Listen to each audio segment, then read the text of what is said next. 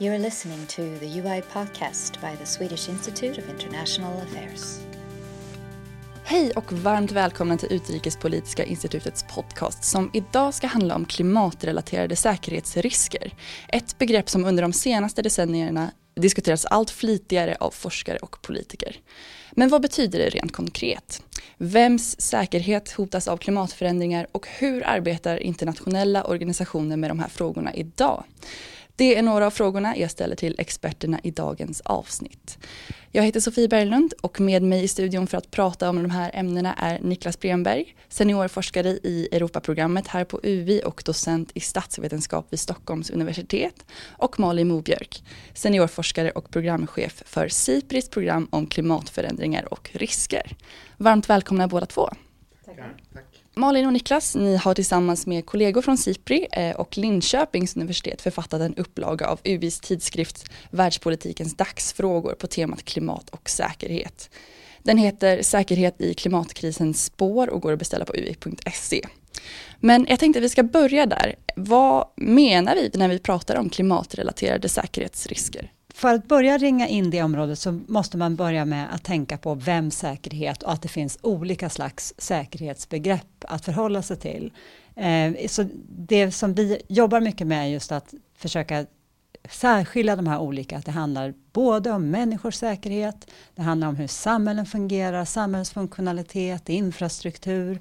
Det handlar om hur vi politiskt sett och också hur vi förhåller oss och ser på säkerhet och vad det är som utmanar det som vi upplever vara säkert. Så det finns en väldigt många olika delar i det här. Och det som är speciellt också, och dessutom att lägga till, så finns ju själva grunden också hur naturen, ekosystemen och liksom en planetär dimension av hur klimatförändringar påverkar. Så att när man börjar prata om klimatförändringar och säkerhet, då måste man börja i att det här är en bred karta med olika slags säkerhetsbegrepp som finns samtidigt. Och det gör att det blir en väldigt svårt genomtränglig fråga många gånger att säga det här som är klimatförändringar och säkerhet. Vill du fylla i något där, Niklas? Bara det, såklart jag håller med om det Malin säger såklart, men jag tycker att det kan också vara viktigt att säga att det, och någonstans som vi också skriver i vårt nummer här, att klimatförändringar är ju en genomgripande förändringsprocess i grunden, och det är liksom det som är det viktiga utgångspunkten, att det är på så liksom stort plan. Och sen så är det viktigt att det också komma ihåg att det tar sig olika uttryck då i olika kontexter och för olika personer och för olika samhällen beroende på förutsättningar rent liksom geografiskt, geologiskt men också politiskt och socialt. Men det här tanken om att det här är så oerhört komplext och därmed skulle man inte nästan kunna prata om det tänker jag också, ja, men det är liksom knepet, för om man tänker på ett sätt så är det ju inte mycket mer komplext än många andra frågor som vi tittar på. Jag menar, om vi pratar om ekonomin till exempel, det är oerhört komplext att tänka sig hur ett samhällsekonomi egentligen fungerar. Men där har vi lärt oss, eller vi lever med olika typer av föreställningar om att vi kan förstå det på olika sätt, därför att vi har liksom ett språkbruk kring detta. Men det är ju inte nödvändigtvis så att det är mindre komplext än vad det här är. Så att jag tycker det finns en sån dimension här också. Vi har liksom inte än så länge kanske hittat sättet att prata om de här sakerna på ett sätt så att det blir någon form av bred konsensus om vad som egentligen är. Och det tycker jag är en jätteviktig del av det vi skriver om här också, försöka få in den här debatten. Precis, och där har det också varit en diskussion kring vad betyder det, alltså en kritik mot att prata klimatförändringar och koppla det med säkerhet, för att man liksom någonstans skulle avpolitisera frågan. Men jag tycker snarare att man genom att lyfta in säkerhet, då lyfter man in intressen, man lyfter in perspektiv, och då snarast politiserar man frågan och faktiskt att det här är en politisk fråga. Det är inte något yttre abstrakt företeelse som bara slår över oss, utan det här klimatförändringen bottnar i en rad olika beslut. Inte bara politiska i termer av partipolitiska beslut, utan det är politiska beslut i alla slags organisationer. Så att jag tycker snarast att det kan också öppna upp liksom den politiska halten av vad klimatförändringarna innebär och vilka de påverkar. Men sen så tror jag att det är viktigt det här att när man liksom analytiskt förhåller sig till klimatförändringar och säkerhet, då kan man liksom anlägga analytiska perspektiv. Vi är intresserade av mänsklig säkerhet, vi är intresserade av samhällets funktionalitet eller väpnande konflikter. Men när vi fattar beslut, då är vi normativa. vems perspektiv sätter vi i första rummet? I vilket tidsperspektiv och geografiskt perspektiv beaktar vi vilkas intressen som tar tillvaras? Så här tycker jag att där måste man skilja på vad som är ett analytiskt ansats, men också sen det politiska beslutsfattandet och se de konsekvenserna. För där är en annan, lägger till ett annat raster och då blir man normativ. Det blir tydligt att det är en stor fråga som rymmer väldigt många olika områden. Men om vi ändå ska försöka konkretisera, kanske med några exempel på hur det kan påverka mänsklig säkerhet eller nationell säkerhet och kanske hur det ser olika ut globalt. Har ni några bra exempel på lager? Ska vi börja med dig, Niklas? Absolut. Ett sätt som vi försöker göra det här på i numret av Världspolitikens dagsfrågor här är ju också att vi tittar på två det vi kallar problemkomplex, kan man säga. En rör migration och en rör det här problemkomplexet kring klimat och konflikt. Och om vi börjar med det här med migration så finns det allt mer som tyder på att klimatförändringar kommer naturligtvis påverka människors livsbetingelser dramatiskt på många platser runt om i världen. Och som det framstår nu så är det ju på många av de platserna där kanske samhällen och människor har sämre förutsättningar att hantera det på kort sikt. Det vill säga att man också måste flytta ifrån de platser där man lever just nu, just på grund av att livsbetingelserna i klimatförändringarnas spår kommer bli väldigt svåra att leva i. Det kan röra sig om torka eller förändrade havsnivåer eller en ökad mängd extremväderhändelser eller vad det kan vara. Och det kan ju då tänkas att det leder till ökade mängder av migration, att människor måste flytta från de här platserna. Men sen det som är diskussionen, kan man väl säga, både inom forskningen och delvis inom politiken, är alltså kommer det leda till en ökad mängd av internationell migration, det vill säga kommer människor också flytta sig mellan länder och passera landsgränser och så. Och det är väl fortfarande det är så omtvistat och diskuterat. Vi kan helt klart tänka oss och det ser vi redan, att det leder till det vi kallar internflyktingar. Att människor flyttar från platser där de inte kan leva länge, men flyttar inom sina egna länder. Och det kan ju medföra problem i sig då. Det kan öka sociala eller politiska spänningar i de här länderna. Men det kan delvis också det kan leda till också ökad internationell migration. Men hur den typen av migration då samverkar med andra typer av faktorer som vi i dagsläget vet påverkar internationell migration, det är väl fortfarande diskuterat. Det vill säga det FN och andra aktörer brukar peka på som väldigt drivande kring internationell migration är demografiska trender, ekonomisk utveckling och delvis också konflikt. Så att det är klart att det här blir ytterligare då det som Malin redan har pratat om, en aspekt att väga in eller ett perspektiv att lägga på den här migrationsfrågan som då härrör just om klimatförändringar. Men i så mått att det utgör liksom ett risk för människors liv och hälsa, så är det ju därmed också liksom ett säkerhetsproblem, eller ett mänskligt säkerhetsproblem som måste liksom förstås och hanteras i någon utsträckning. Så det är liksom ett sätt att förstå det här med just att försöka få in den här klimat- och migrationsbiten som ett exempel. Bara för att lägga till en dimension kring migration, att migration i grunden det är en mänsklig aktivitet att flytta, och migration också är en anpassningsstrategi. Om ens livsvillkor på vissa platser, det är enkelt just att ta exempel med havsnivåhöjning, lågt liggande stater eller regioner som ett exempel på det. Om man inte kan bo kvar, då är flytta en strategi att också hantera det. Och det är väl det som också blir viktigt. Men det blir väldigt lätt, har blivit en lite så här, nästan lite, ja men det blir väldigt politiskt snabbt, och det blir också ganska, det dras iväg ganska många, kanske ibland lite överdrivna slutsatser. Men framförallt så tror jag att det gäller att hitta balansen, att migration är det många saker som påverkar, men det är också en mänsklig aktivitet. Att liksom stoppa migrationen vore liksom det är en väldigt konstig väg att gå. Rent vad det betyder utifrån hur människor lever och har levt genom tiderna. Men ett annat exempel som vi just tar upp i boken, som är ett av de här mer omdiskuterade, har just varit satt med fokuset på väpnade konflikter. Och där tror jag man ska börja med att det handlar i grunden att väpnade konflikter bottnar ju många, alltså någonstans om man tar hela kedjan så finns det intressekonflikter, varav vissa blir väpnade. Så överhuvudtaget så är väpnade konflikter alltid unika.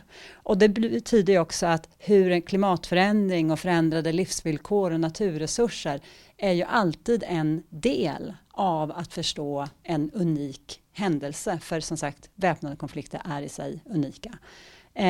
Och där kan man nästan liksom ta att forskningen lite initialt började ganska mycket datadrivet genom att studera korrelation mellan temperatur och nederbördsförändringar och uppkomsten av en väpnad konflikt. Och det begränsar ju väldigt mycket vilken slags analys man gör. Ett annat sätt som är mycket vanligare som forskningen mycket mer tar är snarast försöka förstå hur klimat- och miljövillkor påverkar de konflikter som finns. Och då är det både påverka grundorsaker till konflikter men också påverka konflikters dynamik. Och då rör vi oss också att det är viktigt att komma ihåg vad för slags konflikter pratar vi om. Och det skriver vi också om, att det är inte krig mellan stater vi i första hand talar om här, utan här pratar vi om väpnade konflikter på mer en lokal, på samhällelig nivå, mellan olika grupperingar, där det ofta kanske finns andra just redan politiska, sociala spänningar som det lägger till ett raster på. Så man kan liksom tänka lite grann att om vi ska analysera en konflikt, då måste vi ha med naturen. Vi måste ha med det beroende vi har och den relation vi har till vårt system som vi lever i. Och där är ekosystemen, naturen, klimatet en del. Men sen är konflikter mänskliga aktiviteter. Så man kan inte skylla på klimatet, utan det är mänskliga aktiviteter. Precis, ni pratar om både migration och väpnad konflikt, och jag tänkte om vi ska gå in lite på hur man motverkar de här säkerhetsriskerna som ni har gett exempel på. Migration kan man ju då tänka sig att stater förbereder sig på att ta emot ett högre antal flyktingar som har fått lämna sina hem på grund av klimatförändringar.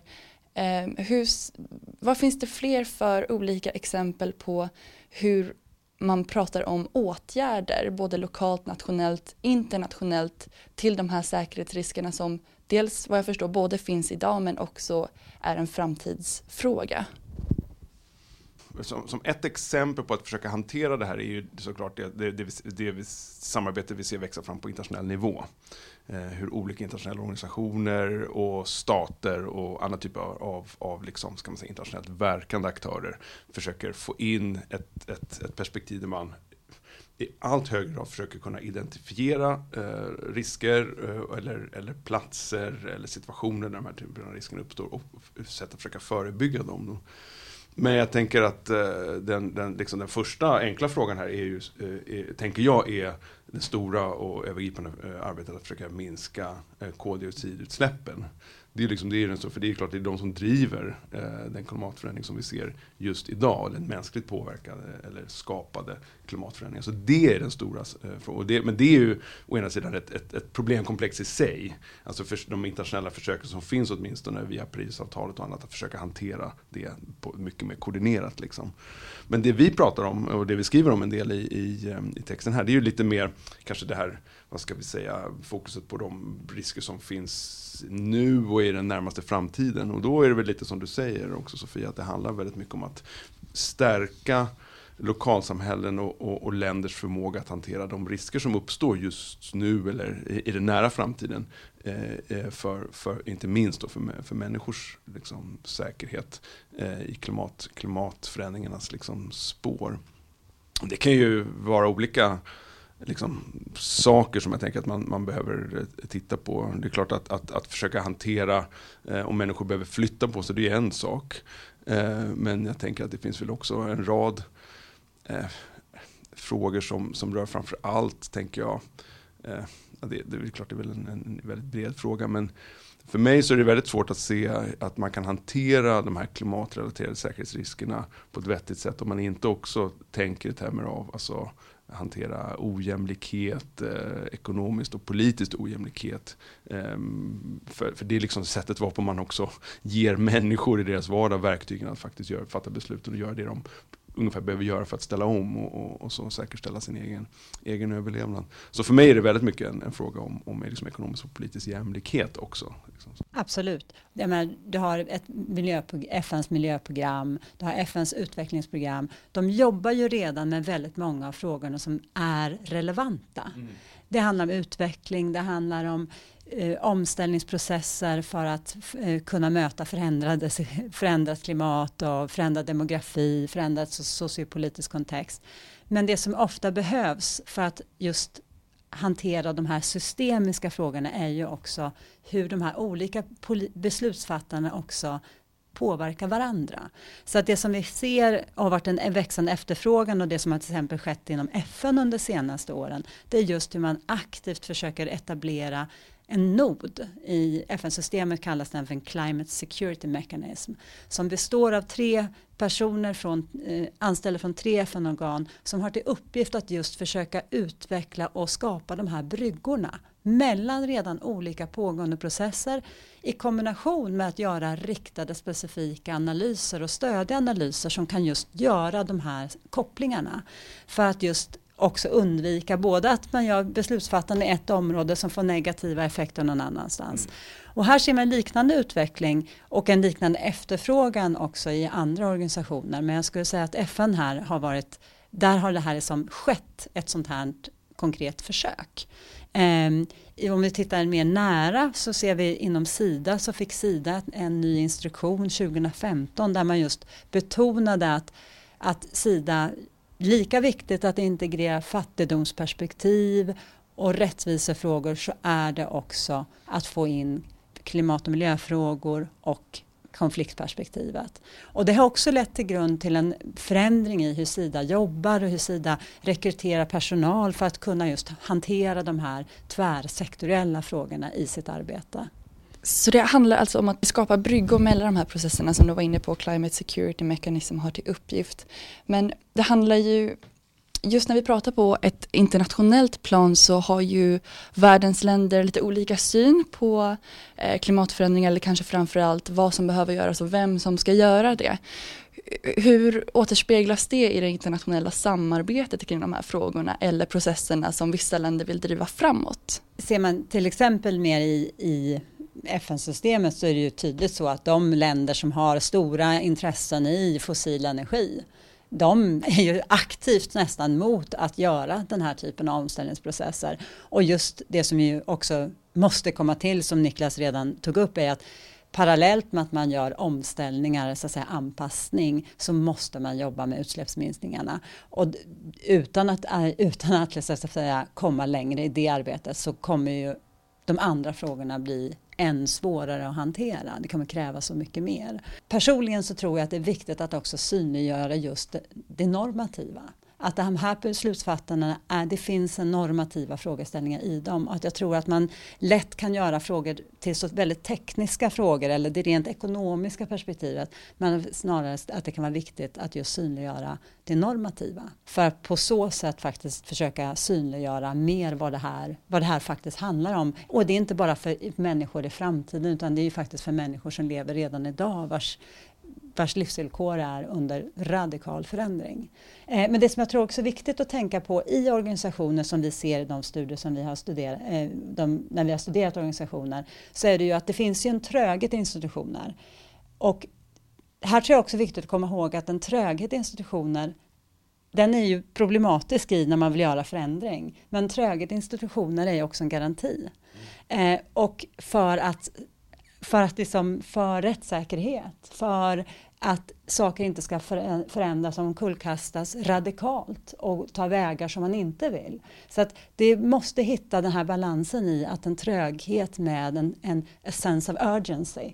Det finns inte tid att bara vänta.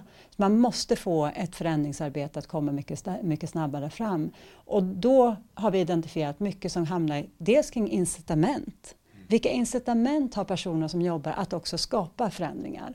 Vad är det för ledarskap? Inte bara den som är högst upp i en organisation utan ett ledarskap hela vägen i att också bidra till förändringar. Men sen är det också omprövning och självkritik.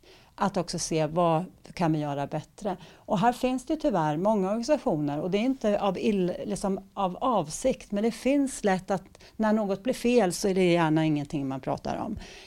Det finns en rädsla att man har kanske gjort någonting som var misslyckat.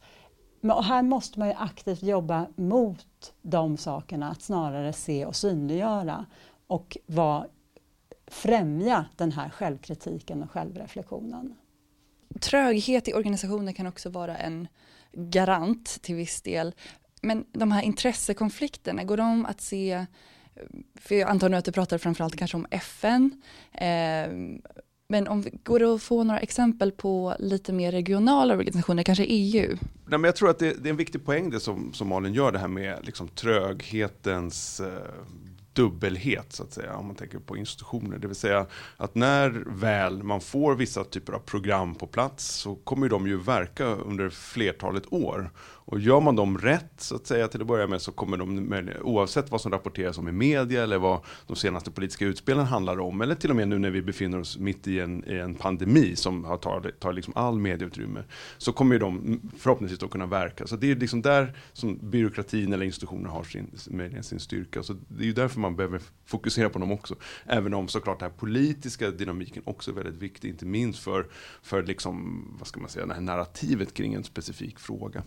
Och det där har ju sin specifika dynamik, har vi sett åtminstone i FN-systemet, inom säkerhetsrådet bland annat. De permanenta medlemmarna har olika uppfattningar här, även om det har rört sig i den här frågan i FN också. Och medlemsstaterna nu på bred front kan man väl säga acceptera att klimatförändringar har en säkerhetsdimension, även om det fortfarande kanske är diskussioner om hur man ska göra det här. Men som Malin också sa, klimatsäkerhetsmekanismen är ju faktiskt ändå på plats, och det är ju en institutionell förändring som vi kan prata om. Men tillbaka till din fråga då, Sofie, om EU. EU är ju en intressant aktör här, tycker jag, för att jag brukar studera EU i olika aspekter, så jag tenderar att säga det. Men just i den här frågan så tycker jag att det är liksom viktigt att lyfta fram att å ena sidan så har EU, om man tittar på pappret så att säga, inom ramen för EUs externa aktörskap eller inom utrikes- och säkerhetspolitiken, en rad olika instrument att tillgå som när man kombinerar så att säga, det EU kan göra när det kommer till liksom humanitärt bistånd eller utveckling, men också EUs medlemsländers samarbete kring utrikes- och säkerhetspolitiska frågor. När de här sakerna drar åt samma håll så har ju EU potentiellt en ganska stor möjlighet att bidra till vad ska man säga, olika typer av lösningar eller bidra till att kunna spela en roll ganska aktivt när det kommer till att kanske då hantera eller bistå länder i olika delar av världen som kan behöva hjälp för att hantera de här typerna av frågorna. Men det kräver ju också att det finns någon form av kanske mer övergripande samsyn inom EU, att man då ska prioritera den här frågan och att man ska lägga resurser inom EU på att ungefär lite det som vi ser inom FN, skapa kanske ett institutionellt hem för den här frågan, öka EUs interna kapacitet att analysera de här frågorna och så att säga göra rätt prioriteringar och så. Och där, trots att man har kommit ganska långt och man har haft en diskussion kring detta ganska länge, så pratar man med liksom diplomater inom EU-kretsen, byråkrater i Bryssel och andra sidan, så är det ju fortfarande så att man kanske ännu inte har kommit hela vägen fram så att säga. Och det är nog en avspegling av att frågan är komplex. Och delvis är det nog så att det fortfarande är så att det finns olika prioriteringar. Och det är inte konstigt att det är så inom EU-kretsen. Vissa medlemsländer vill mer än andra. Men det är väl det här långsiktigt, vad ska man säga, långsamt verkande arbete att försöka få en institutionell förändring på plats. Och vi ser tecken på det inom EU, men det kanske inte går lika snabbt som många vill önska.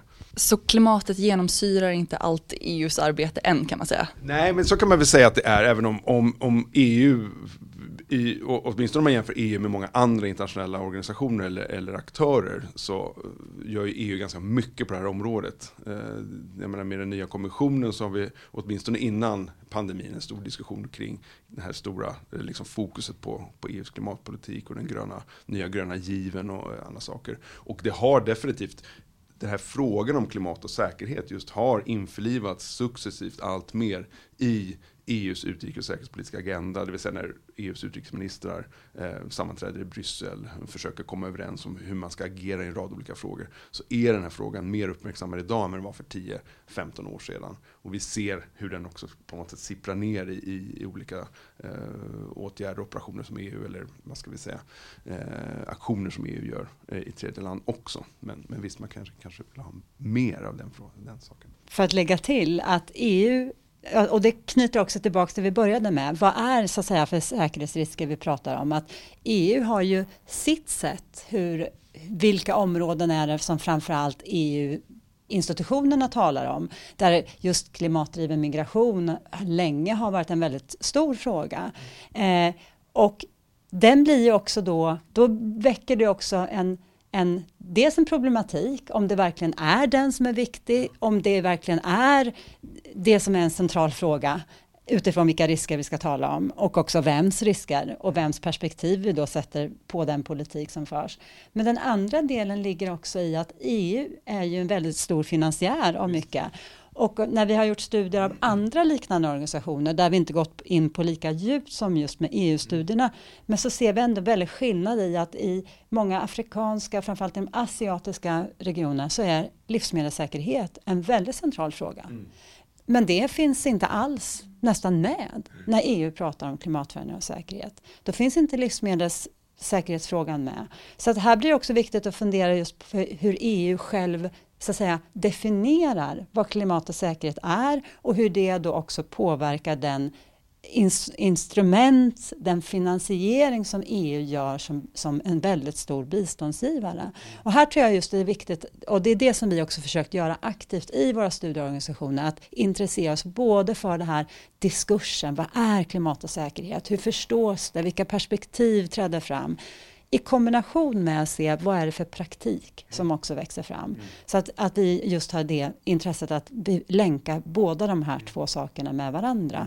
I mycket annan forskning, akademisk forskning, så brukar det ofta vara tonvikt på en av de här. Men där vi ser ett behov att man måste också knyta ihop de två. För de är en del i att forma politiken. Och framförallt också tycker jag det som har varit en viktig del att få in det här jämförande perspektivet mellan de olika organisationerna och de olika kontexterna som de verkar inom då. För där får man verkligen syn på att de kommer från olika positioner. Och när man då lägger till den insikten om att EU är en stor och viktig biståndsgivare och donator på en rad olika frågor, så är det klart att då väcks frågan om liksom agens och makt och den normsättande agendan här också i en fråga som rör klimat och säkerhet. Så det är liksom viktigt att få fokus på det också, tänker jag. Det tycker jag har varit en viktig del som vi också lyfter i vår skrift här, men som man också kan läsa om i andra publikationer som vi har från vår forskning. Så att ja, men det har varit en viktig grej. Internationella organisationer, de består ju av olika nationer. Vad kan man säga om Sveriges roll och agenda i de här frågorna? Och hur har det avspeglats i internationella organisationer? Vi var ju bland annat medlemmar i FNs säkerhetsråd för ett par år sedan. Malin, vill inte du berätta lite mer om det? När Sverige var i FNs säkerhetsråd 2017-2018, då var klimat och säkerhet ett av de områden som man prioriterade vid sidan av flera andra. Och det var ett sätt att försöka lyfta de här frågorna och att också skapa, det var också Sverige som tillsammans med andra tog initiativet till den här etableringen av den här klimatsäkerhetsmekanismen som vi pratade om tidigare. För ett sätt att skapa den här förändrade samtalet, förändrade möjligheterna att driva frågor. Och det som jag tror är viktigt att komma ihåg, för det finns ju också en kritik mot varför säkerhetsrådet, FNs säkerhetsråd, ska prata om klimat. Och det här är ju inte grunden att säkerhetsrådet ska fatta beslut om utsläppsminskningar. Det är inte det som det handlar om, utan säkerhetsrådet hanterar frågor som rör fred och konflikt och just att upprätthålla fred. Och då är klimatförändring en viktig del. Så det handlade också mycket om att sätta in den här diskussionen om klimat och säkerhet i specifika kontexter. Så det var också att vi gav ett stöd från SIPRIs sida med en expertgrupp där vi just gjorde beställningar av studier specifikt kopplade till kontexter, konflikter som var på dagordningen i FNs säkerhetsråd för att bidra med den analysen. På vilket sätt påverkar klimatförändringen också den här konflikten i till exempel Lake Chad, i Somalia? Det var ett sätt att, så att säga, försöka främja kunskapsgrunden och därmed också själva diskussionen och de åtgärder som då FN tar. Sen måste ju alla andra olika organ måste ju också hantera utifrån sina mandat. Men sen behövs den här samordningen också så att mandat inte, så att just det här att man undviker det som beslut som blir för kortsiktiga. Och där tror jag, för att komma tillbaks lite till vi pratar med omställningsprocesser, här blir det ju otroligt viktigt för EU och för Sverige att se att med den omställning vi gör för att minska klimatpåverkan också måste ske i ett perspektiv där det inte landar i att vi flyttar våra utsläpp någon annanstans. Att vi exporterar dem. Och där är ju viktigt, och det har varit en stor diskussion och det är andra som kan mycket bättre, men det kan vara en uppföljande samtal kanske. Då har det tyvärr blivit dags att vi ska börja runda av det här superintressanta samtalet. Men som avslutning tänkte jag fråga er som forskar i de här frågorna vilka dilemman eller frågeställningar som är aktuella för er just nu. Jag ska börja med dig, Niklas. Jag tycker det är ur forskningsperspektiv väldigt intressant att fortsätta bevaka och försöka titta på den här frågan om hur den här problemkomplexet, föreställningen om det här problemkomplexet, hur det liksom sprids i olika internationella fora och internationella liksom, organisationer. Hur kommer det här tas upp och med vilka typer av liksom, effekter och vilka politiska konflikter kommer aktualiseras när internationella organisationer försöker hantera den här frågan och försöka få in dem i sina agender, så att säga. Så det är ju någonting som kommer liksom vara intressant framåt. För det är ju, i slutändan så handlar ju det om det internationella samfundets, ska man säga, gemensamma förmåga att kunna hantera den här frågan. Så det är ju någonting som jag tror vi och många andra kommer vara intresserade av framåt. Men sen tror jag, och det är väl någonting som för mig åtminstone har blivit väldigt, väldigt uppenbart när man tittar på de här frågorna, det är ju att klimat, och det är någonting vi har varit inne på också, klimatförändringarna handlar i grund och botten, tycker jag, eller det belyser i grund och botten ekonomisk och politisk ojämlikhet. Och det är någonstans, tror jag, som vi har varit inne på och pratat om i andra sammanhang också, att någonstans så är det ju de samhällen som oftast har sämst förmåga att möta de säkerhetsrelaterade riskerna av klimatförändringarna som kommer drabbas hårdast. Liksom. Och det är ju någonting som är en stor liksom, utmaning. Men det rör också inte bara vad ska man säga, politiska, pragmatiska, praktiska överväganden, utan också det finns en moralisk dimension här. Men jag vet att du, Malin, är nog mer kanske verserad i den frågeställningen. Ja, tack. Jag håller helt med just att det är intressant som mig som forskare att också se just det här, hur de här frågorna tas vidare i organisationer och hur man kan också någonstans främja en mer snabbare omställningsprocess. Men då blir det också också lika viktigt att också aktivt studera hur den här omställningsprocessen går till. Och vilka är det, så att säga, som tjänar och vilka är förlorare. Så att jag tror det är viktigt att se just den här omställningen både i, så att säga, utsläppsminskningarna, alltså att den, så att säga, blir rättvis och rättvis och hållbar över tid. Men sen är det också att, som jag själv kan känna, som jag tror blir än tydligare, är just att se klimatförändringarna synliggör mycket av de globala orättvisor som finns. Och att det ställer därmed också ett högre, tycker jag personligen, moraliskt ansvar på de som framförallt har medverkat. Och jag tror att vi måste tala om det mer och också använda det och omsätta det till också någonting positivt i hur vi också ser på vår egen omställning och hur vi ser på vad är, så att säga, vad är en välfärdsnation i en fossilfri framtid. Att säkerhetsfrågorna kan lätt flytta frågan, att vi tänker kring det dystopiska, vad vi ska undvika, men att också få en process där vi ser vad det är vi vill uppnå och skapa framtidsbilder som försöker synliggöra dem. Men jag tror att vi här behöver ha riskerna, vi behöver ha säkerhetsutmaningarna med oss för att förstå varför det är så viktigt att göra de här omställningarna.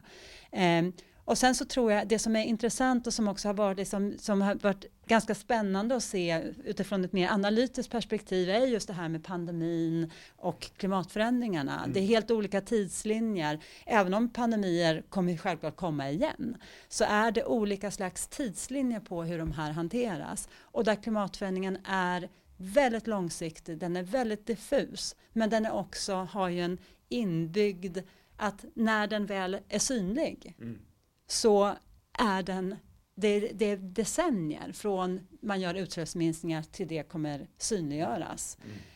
Så att det är just det här att man måste få det här förebyggande arbetet. Och det, jag kommer inte ihåg vem det var som sa, men just kopplade till den här diskussionen just när man jämför klimatförändringar med pandemi, att till covid-19 så kommer man utveckla ett vaccin. Men det finns inget vaccin mot klimatförändringar.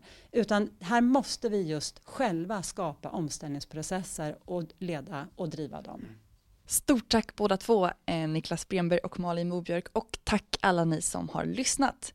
Världspolitikens dagsfrågor nummer 7 och 8, som alltså heter Säkerhet i klimatkrisens spår, är ute nu och går att köpa som pdf eller fysisk kopia på ui.se. Och vill ni veta mer om klimat- och säkerhetsfrågor så vill jag även tipsa om temasidan Klimatåret 2020 på ui.se samt att såklart följa Malin och Niklas forskning. Tack för att ni har lyssnat. Vi hörs snart igen. Find us on www.ui.se. We are also on Facebook and on Twitter with UI Sweden. And we're also on YouTube where you can watch our seminars and interviews. Catch you later.